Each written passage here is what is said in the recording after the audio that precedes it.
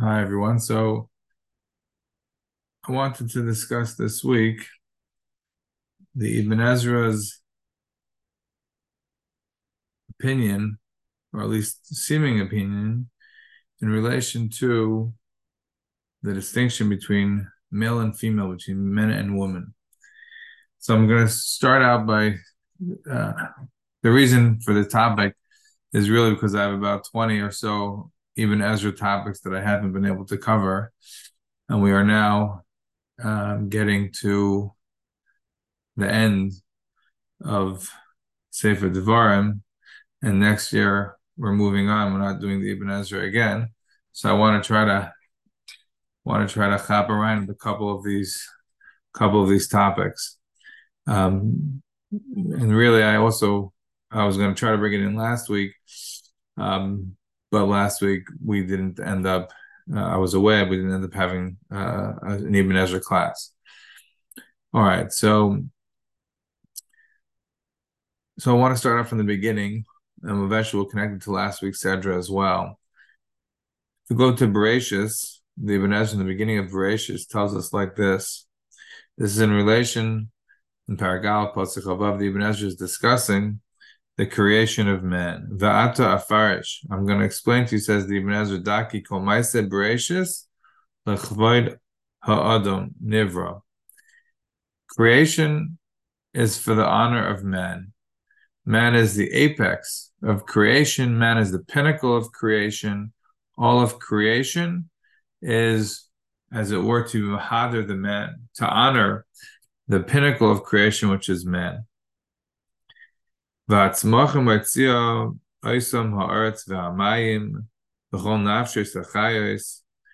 you look at the way the creation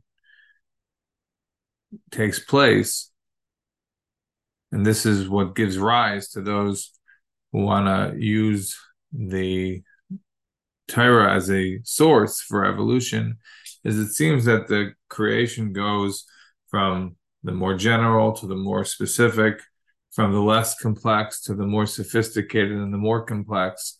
And the creation seems to evolve from having higher life forms from the things that came before them. So life seems to come about from the water, from the land.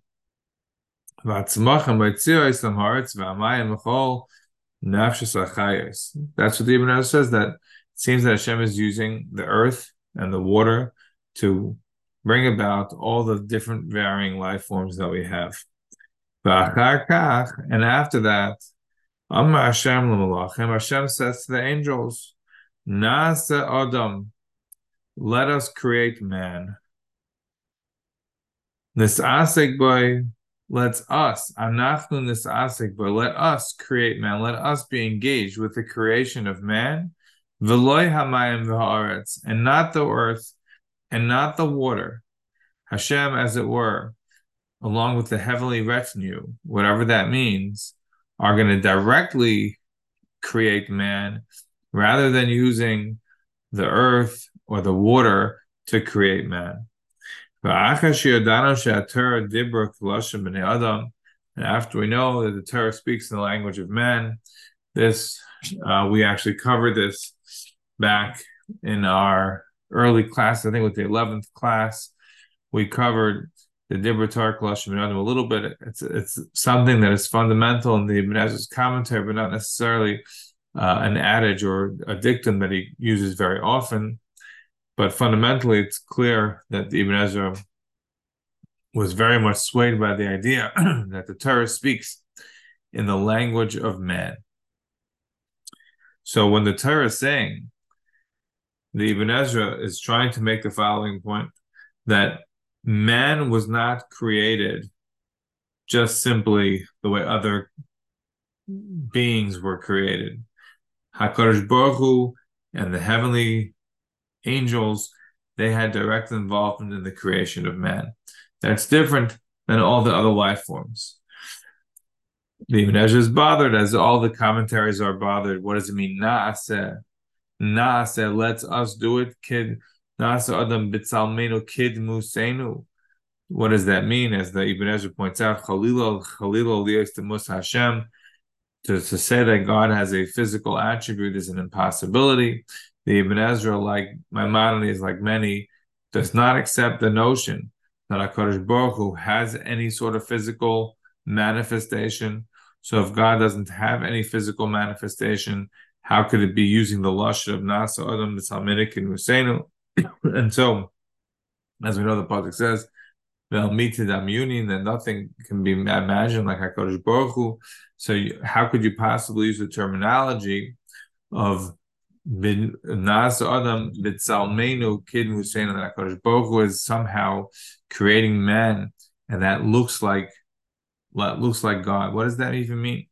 So the Ibn Ezra is bothered by that as well, and that's why his answer is Dibra Torah Kalashim. The Torah is using the language of man to get across conceptually something that would otherwise not be explicable, not be understandable, not be relevant in any way. So it doesn't really explain what it means. It doesn't mean literally, and doesn't explain the necessity of using such language, but it's trying to get across the point that there was a substantive difference between the creation of man and the creation of all other beings. All other beings have their creation comes out of the earth, it comes out of the water, without the direct involvement of HaKadosh Baruch Hu and the angels. And the creation of man has God's direct involvement, HaKadosh Baruch Hu's direct involvement. It may be that man is created out of the Adama. It's not that man is not created out of earth, but it's different in the sense that it has, as it were, HaKadosh Baruch Hu's direct involvement. And the Ibn Ezra concludes this piece by saying like this: V'adam nivra tchila b'shnei partzufin. When the person was created, when Adam was created initially, he had two faces. Right? This is the Ibn Ezra is not explaining, but is referencing a Gemara in Eruvin. The Gemara in Eruvin goes on for a whole block back and forth. How was man created? I think Gemara there brings down a dispute, the machlokes. According to Amad Omar, the Gemara says that Adam was created with two faces. What does two faces mean? Different ways of explaining it. Either Adam had a male sort of face attributes in the front, and female face and attributes in the back. What does that mean? Front and back, who's to decide what is the front and what is the back? Or the idea that Adam was sort of androgynous. Different ways of understanding what it means that Adam initially embodied both male and female attributes. And the Adam Omar says that Adam was created with a tail. And what are this different modalities, different understandings of how Adam Rishon looked? What are they trying to get at? Trying to answer up the difficulties in understanding the Ma'aseh Bereishis as it relates to Adam. Ma'aseh Bereishis is complex in all ways and manners of speaking, but in the relation to the creation of man, there seems to be an initial statement that the creation was V'ivra Hashem Elokim es Adam. Hashem created man, Avram Mino Adama, and initially it says a little bit differently. Initially it says it that V'ivra Hashem Elokim es Adam, and he created Zochon Ukeva Baram. Then it says in sort of the next parak, it seems to suggest that HaKadosh Baruch Hu created man, Avram Mino Adama, V'ibach La'af Nishmas Chaim, V'yodam L'nefesh Chaya, and there's no mention of a Nekeva. And then later on in Parag Gimel, we have a mention of a Nekeva as part of a process of Hashem saying Le'toiv, Yeisa Adam Levada, Yesele Ezer Kenegdai, and Hashem brings him all the different animals, Adam Le'motze Ezer Kenegdai, and Hashem is giving him a Tardema, and then creates from the Tzela, Hashem creates Chava, Hashem creates the woman. So there seems to be what is colloquially known as the two creation stories, what we're referring to as the creation of man. On the one hand, it seems that initially there was a creation that was Zochon Ukeva Baram, was a creation of man and woman. And on the other hand, it seems later on that there was a creation of man And thereafter, there was a creation of woman. And the second creation of man discusses the Eitz Hadas and not eating therefrom, eating from the rest of the trees of the garden, and the back and forth of naming all the animals and not finding a mate. Two different stories. So how are these answered? How what seems to be an untenable contradiction answered? The answer, as given by Chazal, is, or as specifically being taken by the Ibn Ezra, is Dai Partsuf, and there was two faces. That means that Adam was initially created in some sort of androgynous way. There was some aspect of Adam that was inhabiting both male and female, and later on that was separated. What we're learning in Parag Beis and Parag Gimel is the separation of Adam, as we initially met in Parag Aleph and Bereshis. That's what later Parag Beis and Gimel are coming to show, is how that Adam, which was initially embodying male and female, becomes then separated out into male and female. By the Ibn Ezra saying that Adam and Chava were initially Shnei Partzufim, were two faces, that's the Ibn Ezra's way, without telling you that he's taking one sheet of Chazal. The two possibilities were two faces, or that Adam had a tail, and that tail was later on taken to make Chava. And how each one of these shittas works is, as I said, the Gemara's next, the whole blot of the Gemara right after is back and forth and going on both of these opinions and trying to answer up from the Psukim how each of these opinions could possibly be correct. But the Ibn Ezra is taking the opinion that not that Adam Rishon was created with a tail, and that tail was later on used to build Chava, but rather Adam was both male and female. Right? They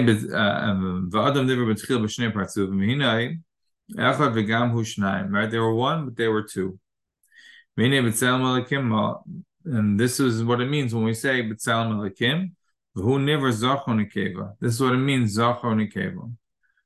What the Ibn Ezra says has fundamental ramifications, because in this understanding, it's not that there was a potential to create a woman in the Zonav, out of the tail of Adam. But no, woman was there present from the very beginning. There was a woman present from the very beginning when HaKadosh Baruch Hu created man, because man embodied both male and female.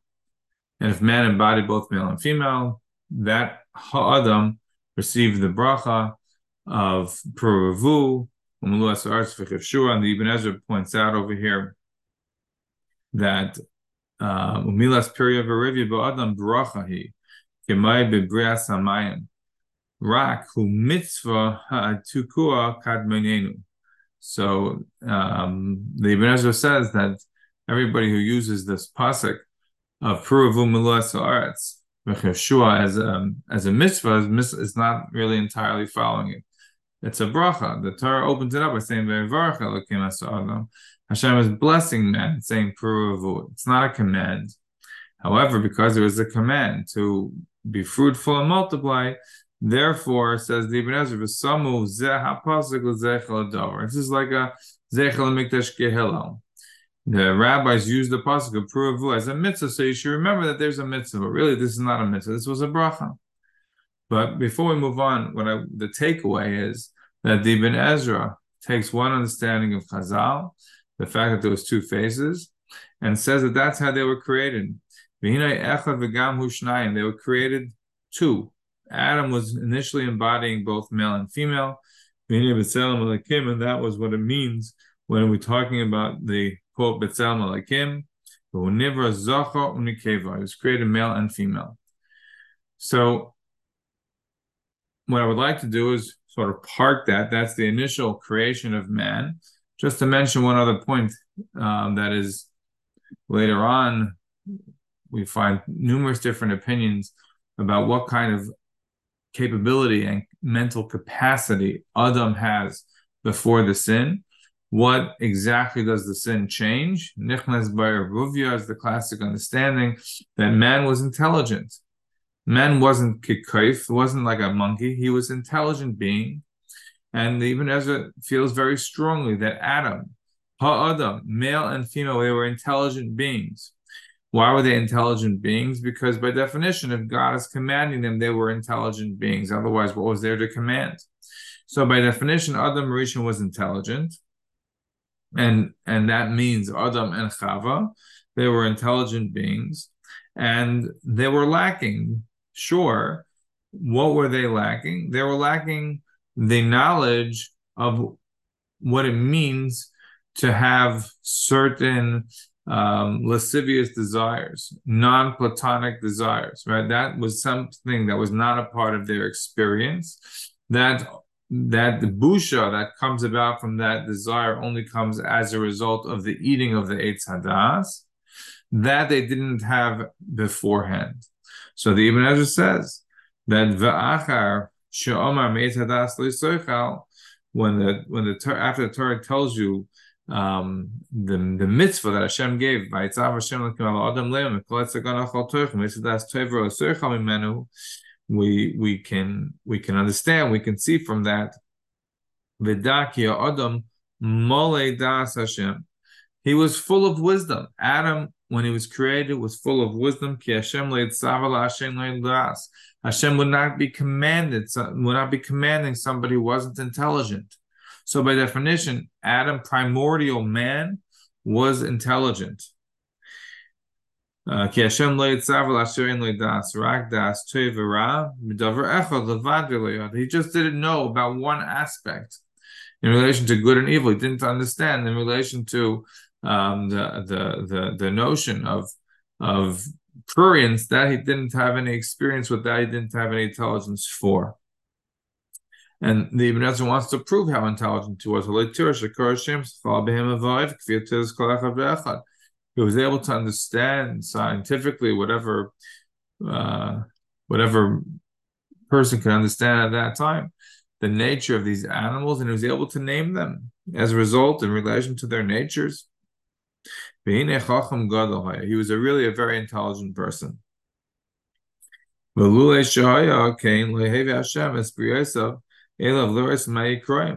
would never have brought the animals to see what their names would be to a person that was not intelligent.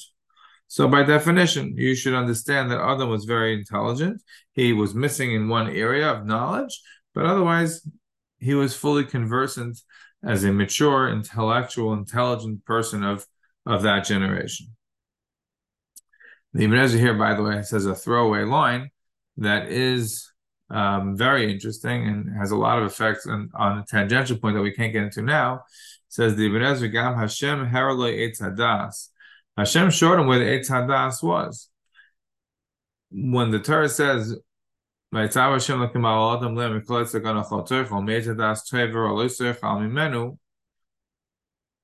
that tree? Where is the Eitz Hadas? We say that Asher b'soich hagan, Amar alikim l'soich al-menu. Asher b'soich hagan, it's in the gan. B'soich doesn't mean literally in the middle.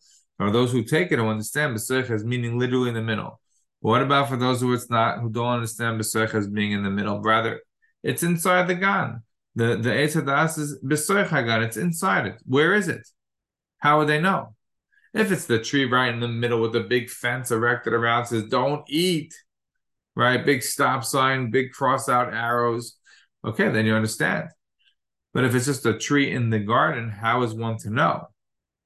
Says the Ibn Ezra, presumably understanding b'soich as not being literally in the middle, like with all the signs pointing to it and saying, no, you can't have it. Rather, says the Ibn Ezra, Gam Hashem herali Eitz Hadas. Hashem showed him the Eitz Hadas and said, this you cannot eat. Why? Because the wife, when she was talking about it, she knew where it was. So that opens up a whole Pandora's box of why would Hashem go out to command him not to eat from this tree of the Eitz Hadas and show him what it is. If there's a random tree among all the trees and there's no special demarcation of it, the likelihood of the man eating from that tree is pretty small. But again, we have to park that point for now. So what we've seen so far from the Ibn Ezra, what I'm trying to build out, is that in the Ibn Ezra's view, man was intelligent. Man embodies both male and female characteristics. Primordial man, before separated out, is intelligence. That intelligence includes both male and female. And for the Ibn Ezra, it seems clear that the only area that man was lacking in was in relation to a specific aspect of of a person's life, emotional life, and that's it. Otherwise, man was fully capable, fully intelligent, and man, primordial man, included female characteristics as well. Once they sin, right, everything changes. That's what we're going to get to next. But there's one more Ibn Ezra, and really machlekes in the Rishonim, I think, which is worthwhile to mention because I think each one of these opinions has been adopted by many, and these are fundamental in understanding the initial view, the initial understanding of what was the ideal of man and woman, and that is the narrative interpolation that we mentioned. The Torah says, "Al ken yazav ishes avives imay, v'davak be'ishtay v'hayu levasar echad." What does v'hayu levasar echad mean? It's a three-way machlekes Rashi, the Ibn Ezra, and the Ramban. Rashi says v'hayu levasar echad means that havlad neitza idei shneim v'sham nasem b'sarim echad. You know what it means? That a person should abandon his parents and cleave on to his wife, v'hayu levasar echad, and they should be as though one flesh. They should cleave, v'hayu levasar echad, they should cleave and become one flesh. What does that mean? Says Rashi, when they have a child, havlad neitza idei shneim, the child is going to be born as a result of both of them. V'sham nas and v'sar mechan. That's how you become one flesh. The child is the genetic material of each parent, so that's how you become one flesh, through the child. It's not a very romantic understanding of what it means, one flesh, but that is the understanding that Rashi puts out. Says the Ibn Ezra, what does it mean? V'hayu lebasar echad. V'yesh oimrim sheyelidu acher. There are those that say that what it means, one flesh, is that when they have a child, that child's going to be the embodiment of one flesh. That's very distant.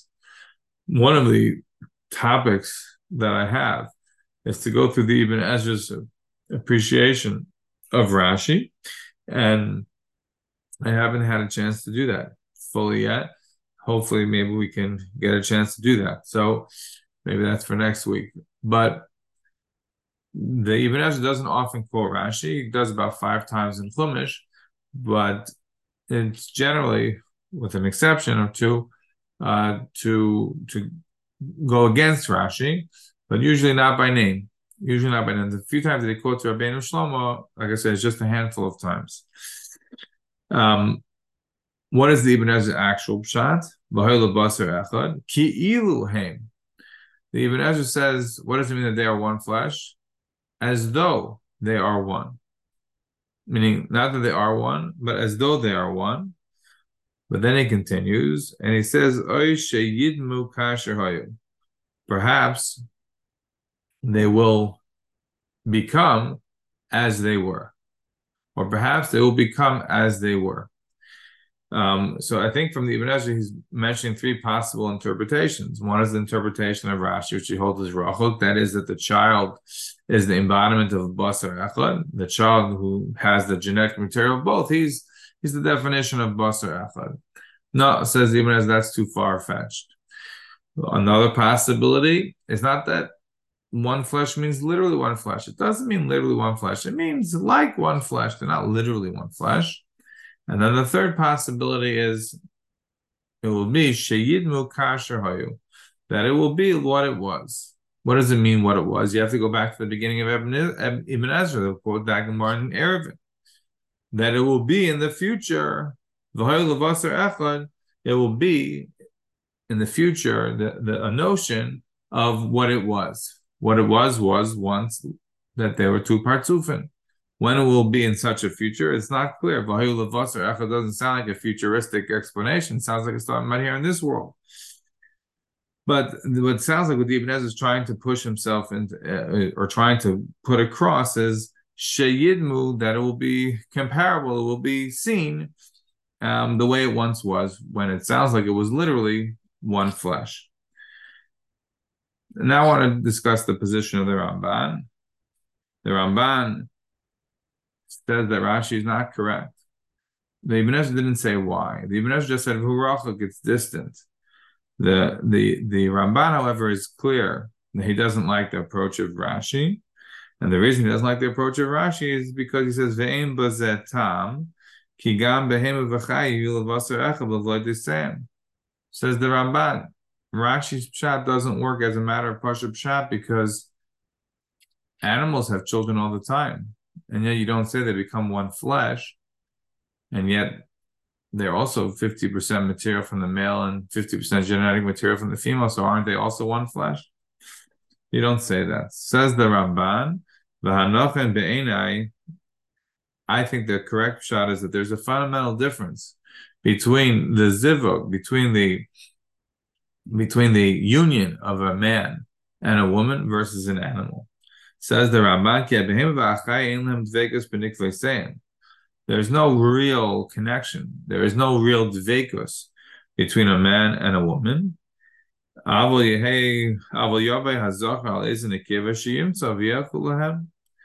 Rather, a male animal and a female animal copulate at whatever specific times that animals or those animals are in their appropriate cycle, and there's no real mating for life. There's no real relationship. Obviously, there are exceptions. Science has shown many different animals, fish, birds, mammals, etc., that do mate for life, but by and large, there is certainly many, many more animals that do not. And continues the Ramban, and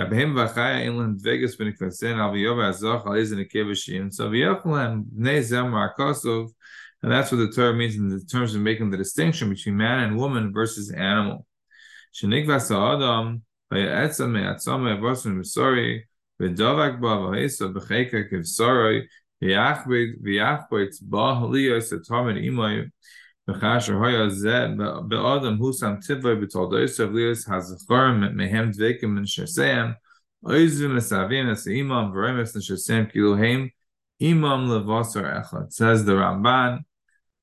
man and woman are different. They create a union ideally forever, and they are going to feel connected. They're going to feel as one.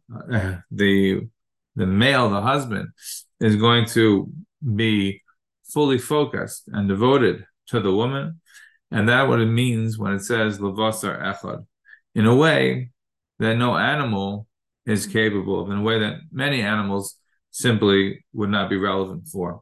And that's why levasar echad is only relevant to say by a human and not relevant to say by an animal. So what we are seeing from here is, again, the approach of the Ibn Ezra seems to suggest that there was an initial creation of man and woman, that man and woman are both nichla and ha'adam, and eventually, of course, it's separating out, but there was dayot partsuf, and there was these two faces. Eventually, they get separated out, but these intelligent beings that get separated out are nevertheless still connected, potentially in a way that is more than just simply genetic material being passed on to a new generation, but rather levasar echad is they are like one flesh, or somehow it has a reminiscing back, a nostalgia back for a time that once was, a time that they were once truly together, truly united. What are the repercussions for meaning from the Eitz Hadas? The Ibn Ezra is very clear. The Torah gives a curse to the woman. Says the Ibn Ezra. What does it mean to shukasech? Shukasech means mashma asech. What the simple understanding of what that means? V'atam shetashmi kol asher tzavalach ki at bershusay la'asis cheftzon. That a woman is now to listen to whatever he commands, because she is in his reshus, she is in his domain, to do his bidding, to do his will, to do his desire.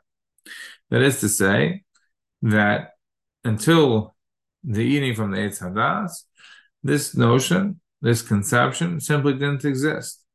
It wasn't there. This notion is a curse. This notion came about as a result of the curse. Is all part of the curse that Hashem gave to the woman. Hashem gave a curse to the man, curse to the Nachash. Everyone got a curse. And this aspect of it, is in relation to power. The power dynamic has shifted, and the power dynamic has shifted to the male. The male is the one who now dominates the relationship, and she is going to listen to him because she is in his rishus. We now are going to jump far to last week's Sedra. So in last week's Sedra, in Parshas Kiseitze, which is when I had in mind to do this class, on the pasuk that tells us that cross-dressing is not permitted in halacha. When it comes to Purim, we all know the famous Ramah. It's done without intentionality. It's done simply as a joke. That's not an issue. Obviously, other poskim have their opinions. But what about on a regular day? A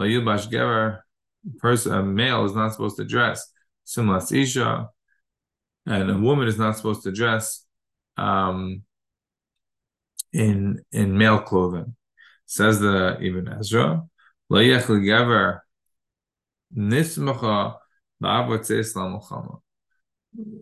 of the subtopics that we have discussed, although we didn't discuss it in the Varman, and the Varman is probably the primary place to discuss, is the amount of times, the sheer amount of times that the Ibn Ezra discusses smichos.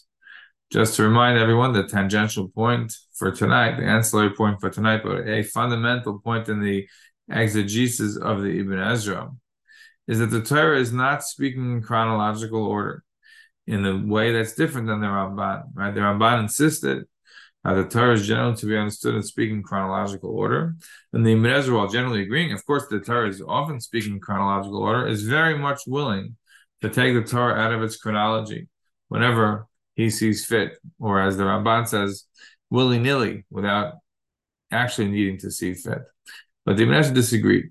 And we said that as a result of the Ibn Ezra disagreeing and fundamentally willing to reinterpret stories as saying that they're not taking place at the same time or one following the other, but rather are placed there, then one really has to ask the question of smichos. When it comes to the Ibn Ezra, smichos must be very key.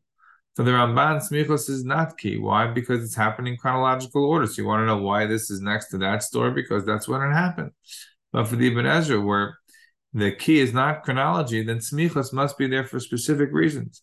And we've said over this past year many different cases, examples for the Ibn Ezra showing how smichos is very important to him and why the chronology is secondary, but the smichos is trying to teach you lessons. It's trying to teach you points when the Torah is juxtaposing one mice or one commandment with another. And in no place do you see that as much as you do here in Sefer Devar, where literally Ibn Ezra is every different page of the Ibn Ezra, every line is another example. Oh, this is samech to that because of this. He has reasons for every one. He admits, he allows what he doesn't say otherwise beforehand. He does allow here in Devarim, he does point out that smichas is b'derech drash, right? Not a matter of Parshat Shah, which is very fascinating and interesting, but the Ibn Ezra is nevertheless, even if it's b'derech drash, is still engaged in it. And over here, the pasuk of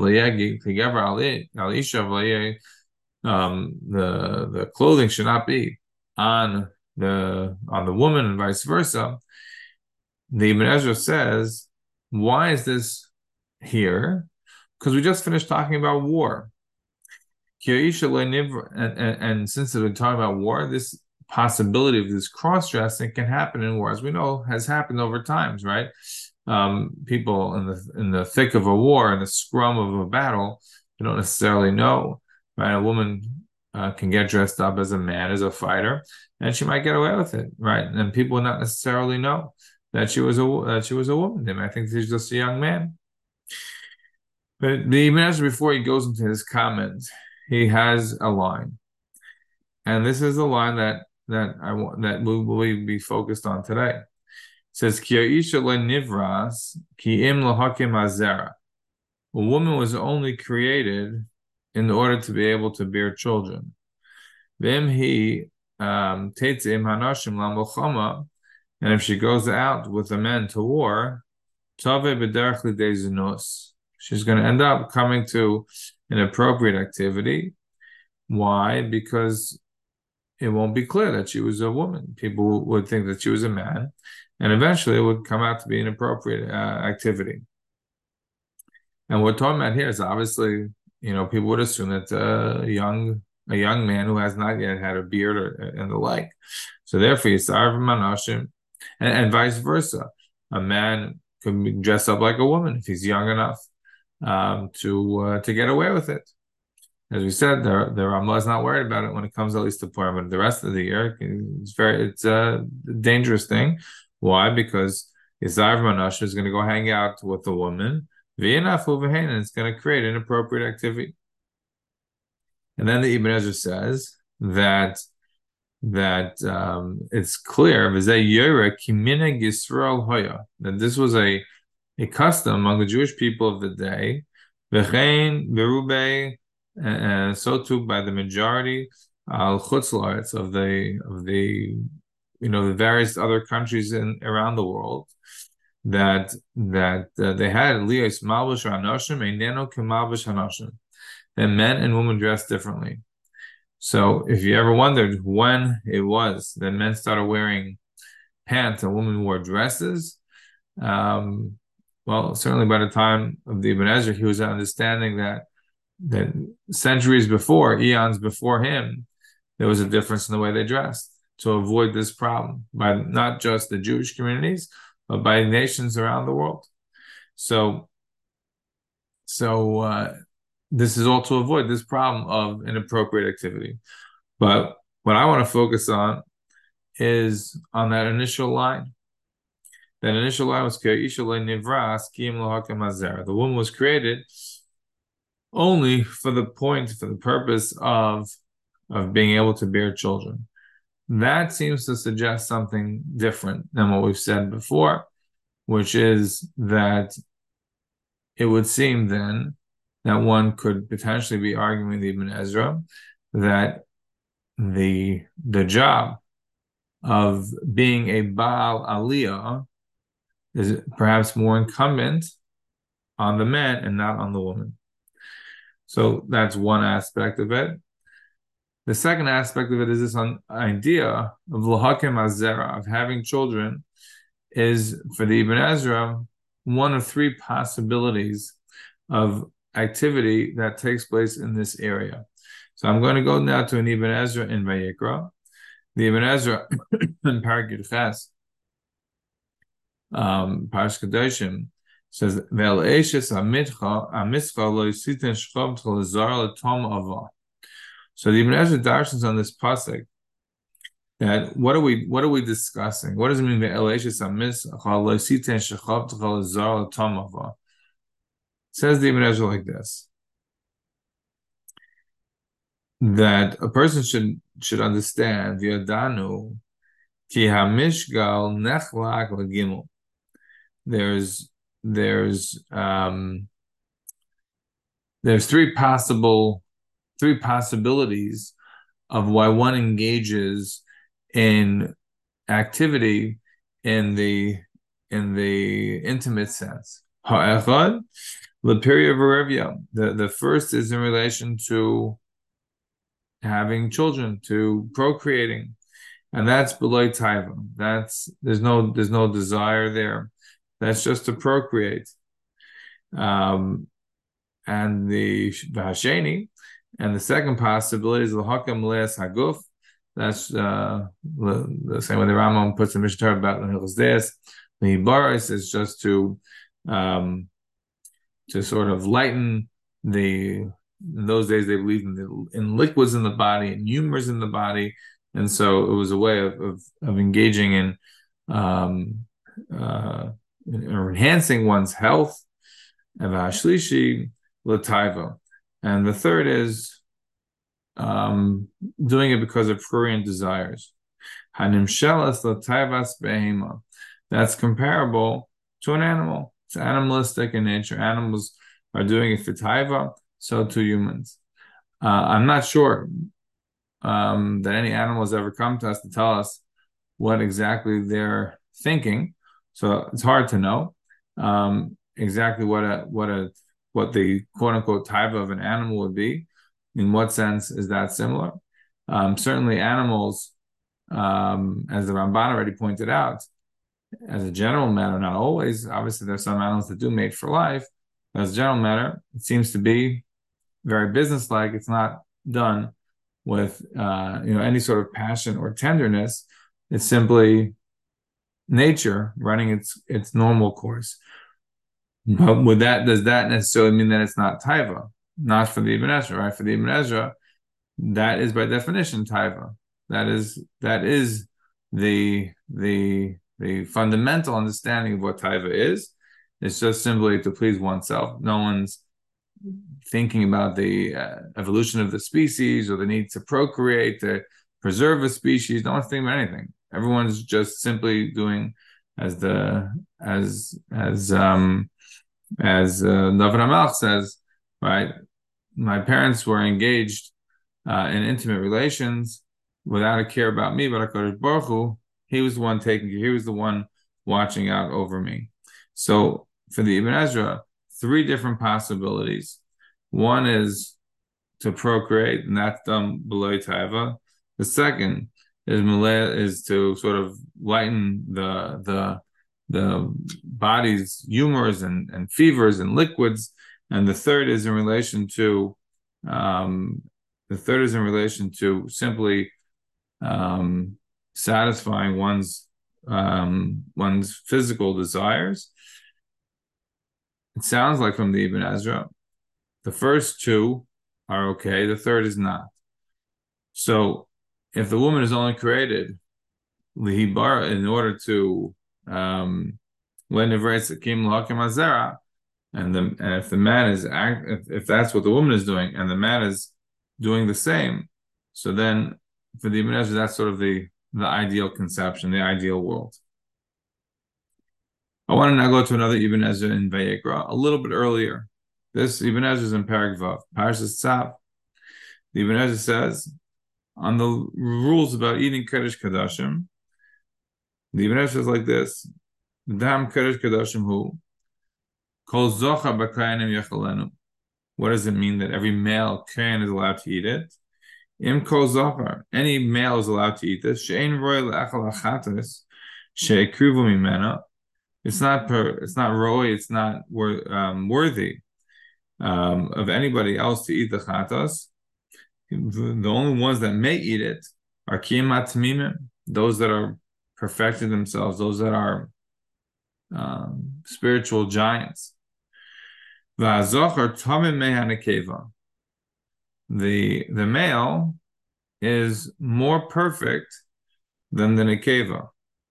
Va'afilu katan yikra zachar, and even a child is called a zachar.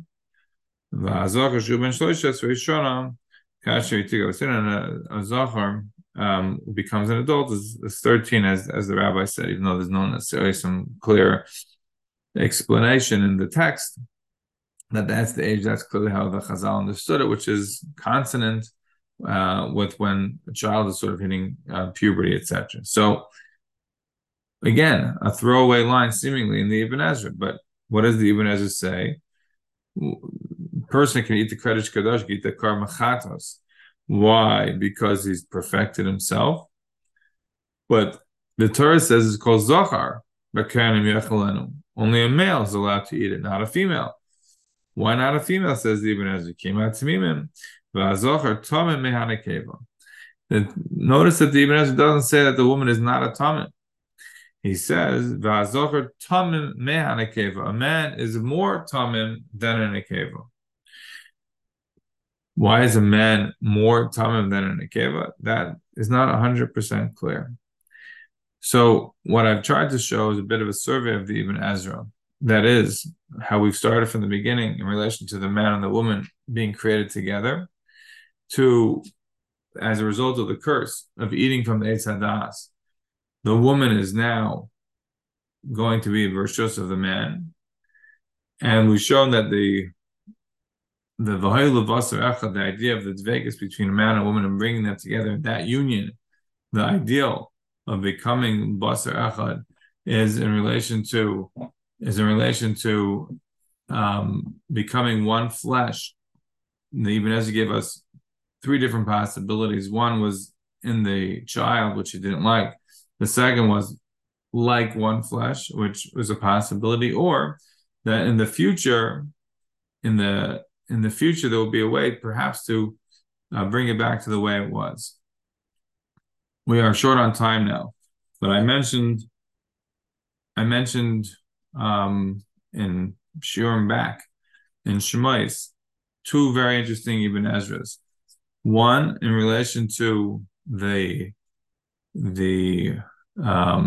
Kiyar, that the Kiyar was created by the woman who gave up their mirrors and their combs and were no longer trying to beautify themselves, and instead were solely focused on Lishmaya, on going to listen to the mitzvahs and going to learn, and were just removing themselves from the Chai Olam Hazeh, and that the Ibn Ezra saw as very laudable. And the other was in relation to the jewelry that we had by the Mishkan, where the understanding of Chazal, the understanding of Rashi and others, is that the Aaron HaKohen went to the woman and asked them for the men. They went to the woman to ask them for their jewelry for the Mishka, for the what would became the Egel, and they said no. And instead they took they took their own stuff and they used that to create the Egel, because the woman wouldn't give any of it. But the Ibn Ezra doesn't understand it that way. The Ibn Ezra understands it, then in fact they did. Then in fact the woman did give their jewelry. And the way I'd like to see that, the way I'd like to suggest that is this, that the reality is that certainly there are physical, genetic, and other differences, physiological, existential, between man and woman. The Ibn Ezra doesn't disagree with that. But there was an aspect of a closeness to man and to woman that existed in primordial times, that existed before the eventual separation out. And that separation out included a fundamental change in the nature of their relationship as a result of the curse of the woman. But it seems to me perhaps that the Ibn Ezra allows certainly individual women to reach up to a place, to a time where they can become more perfect, where they can perfect themselves. And even though as a general matter, men are considered perhaps more perfect than women, but it leaves open the possibility not just of women sinning as they may from time to time in the case of the Egel, but also repairing that and becoming more perfect. And perhaps that's what he was alluding to when he says where again he's not 100% clear, but the lashon that he has that that